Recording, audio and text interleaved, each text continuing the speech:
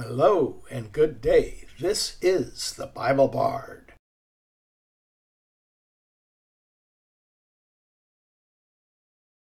Here's where we are at today. A description of the church is a very difficult thing to provide in this podcast, and there are reasons for that. The Bible Bard podcast is based upon the idea of reciting only texts that provide a simple and clear description of a topic using words and sentences not difficult to understand. The New Testament description of the church does not easily conform to these basic podcast requirements. The reason for this difficulty is itself actually quite simple. The New Testament is based, where applicable, on the Hebrew Scriptures. So the New Testament begins in the Gospels, which form its foundation, against the backdrop of the Hebrew Scriptures which came before. Then the transitional book of Acts is provided, which in its first half provides a description of what the apostles, or the Jewish church in Jerusalem, did after Jesus ascended, and then provides in its second half the story of the rise of the Gentile Christian church, based upon the ministry of the apostle to the Gentiles, Paul. Readers can become confused about the reason for and operation of the Christian church if they fail to notice this split in the content of the book of Acts and fail to comprehend the distinctions between the Jewish ministry in Jerusalem and the worldwide ministry of the Apostle Paul, which was based on the revelations given exclusively to him and not to the apostles who came before him. The difficulty I mentioned above arises when readers allow church tradition to swaddle the New Testament text in the grave clothes of the interpretations of former post-biblical leaders of various churches that believed in some way in Jesus Christ. If one were to take various statements and simply add them together because you like them and think that they are foundational to the message or operation of the New Testament church, many varieties of churches can be conceived of or configured.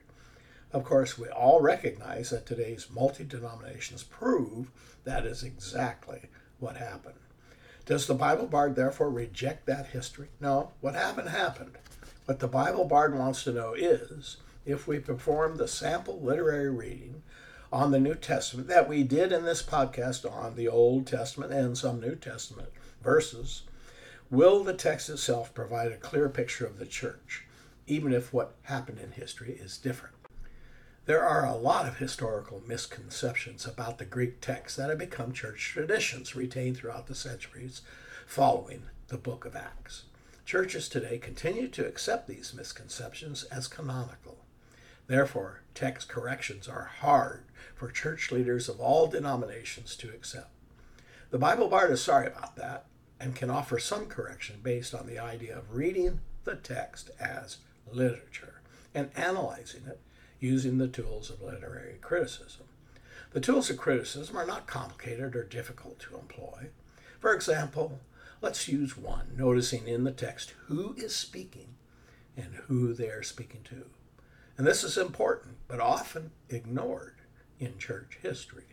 Things spoken to one group can be stuck together with different things spoken to another group, and this creates a false doctrine. Here's several simple examples. In Acts chapter 2, verses 1 through 5, the coming of the Holy Spirit to the believers, as promised by Jesus to his disciples, finally occurs. But later interpreters have thought that this fulfillment of Jesus' prophecy marks the beginning of the Christian church. This is completely incorrect. The text explicitly states during Peter's Pentecostal address in Jerusalem that only Jews are involved in this movement of God, which Peter attributes to a fulfillment of a Hebrew scripture from the book of Joel. Comment. All that is necessary to understand this story from the book of Acts is to compare the content of Peter's message to the Jews gathered in Jerusalem at Pentecost to the gospel message of Paul as given in many places, including, for simplicity, 1 Corinthians 15, verses 1 through 11. While the content of both messages is true, nevertheless, the differences between them require explanation because the audiences and the speakers are different. That explanation rebukes the concept that the organization and the practices of the Jewish Christian church in Jerusalem were identical to the organization and practices of the Gentile churches as taught by Paul. Number 2, in 2 Corinthians chapter 1, verse 13, Paul states, quote, "For we do not write you anything you cannot read or understand," unquote. What Paul writes to the churches regarding his gospel of grace and his revelation of the purpose, organization, and message of the Christian church is vastly different from what is written down in the Bible regarding the purpose, organization, and message of the Jerusalem church. Here's just one clear example. In Acts chapter 1, verses 6 through 8, the resurrected Jesus is standing with the 11 disciples. Remember, Judas died. He committed suicide after betraying Jesus. The 11 disciples are on the Mount of Olives just before Jesus ascends back to heaven. The text states, quote, "So when they met together, they, the disciples, asked him, 'Lord, are you at this time going to restore the kingdom to Israel?'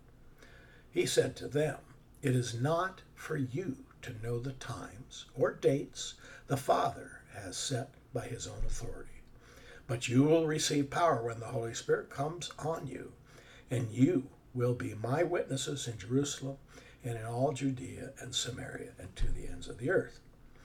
This statement is mistakenly codified in church history as the, quote, "Great Commission" of the church. It is not. It is a description of the ministry of the apostles to the Jews of the world in their attempt to bring Israel to accept the risen Jesus Christ as a Messiah of Israel, as, quote, "a witness of his resurrection," unquote, it's stated in Acts 1:22. You see, the apostles in Jerusalem are interested and constantly concerned with the resurrection of Jesus, which for them and for Jews was so pivotal and important. While the believers in the gospel of grace taught by Paul are overwhelmingly concerned with the cross of Christ.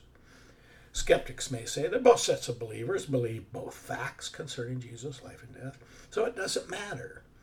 Using just literary method of understanding who is speaking and who is their audience, we can easily establish that different approaches are used to reach different audiences, and those differences get confused in tradition, which causes manifold confusion of the Christian message and organization and structure of the church to get any particular message out to the world. This is the way the Bible Bard works. Brief recitations, closely focused, no distractions, no rabbit trails. Send the Bible Bard any questions or remarks you care to offer to BibleBardUS@gmail.com. Glad to hear from you. Thanks in advance for following and sharing content from the Bible Bard community. Thanks for listening. The Bible Bard does not get information about Jesus from religion or some theology people have developed in the past. The Bible itself, in its plain literary expressions, in its text, is the source of all revealed knowledge about God. We're archaeologists trying to get to that source. Once you know what the Bible says, because you have read it or heard its clear teaching for yourself, you are no longer dependent on religious ideology for your information. Get what the Bible says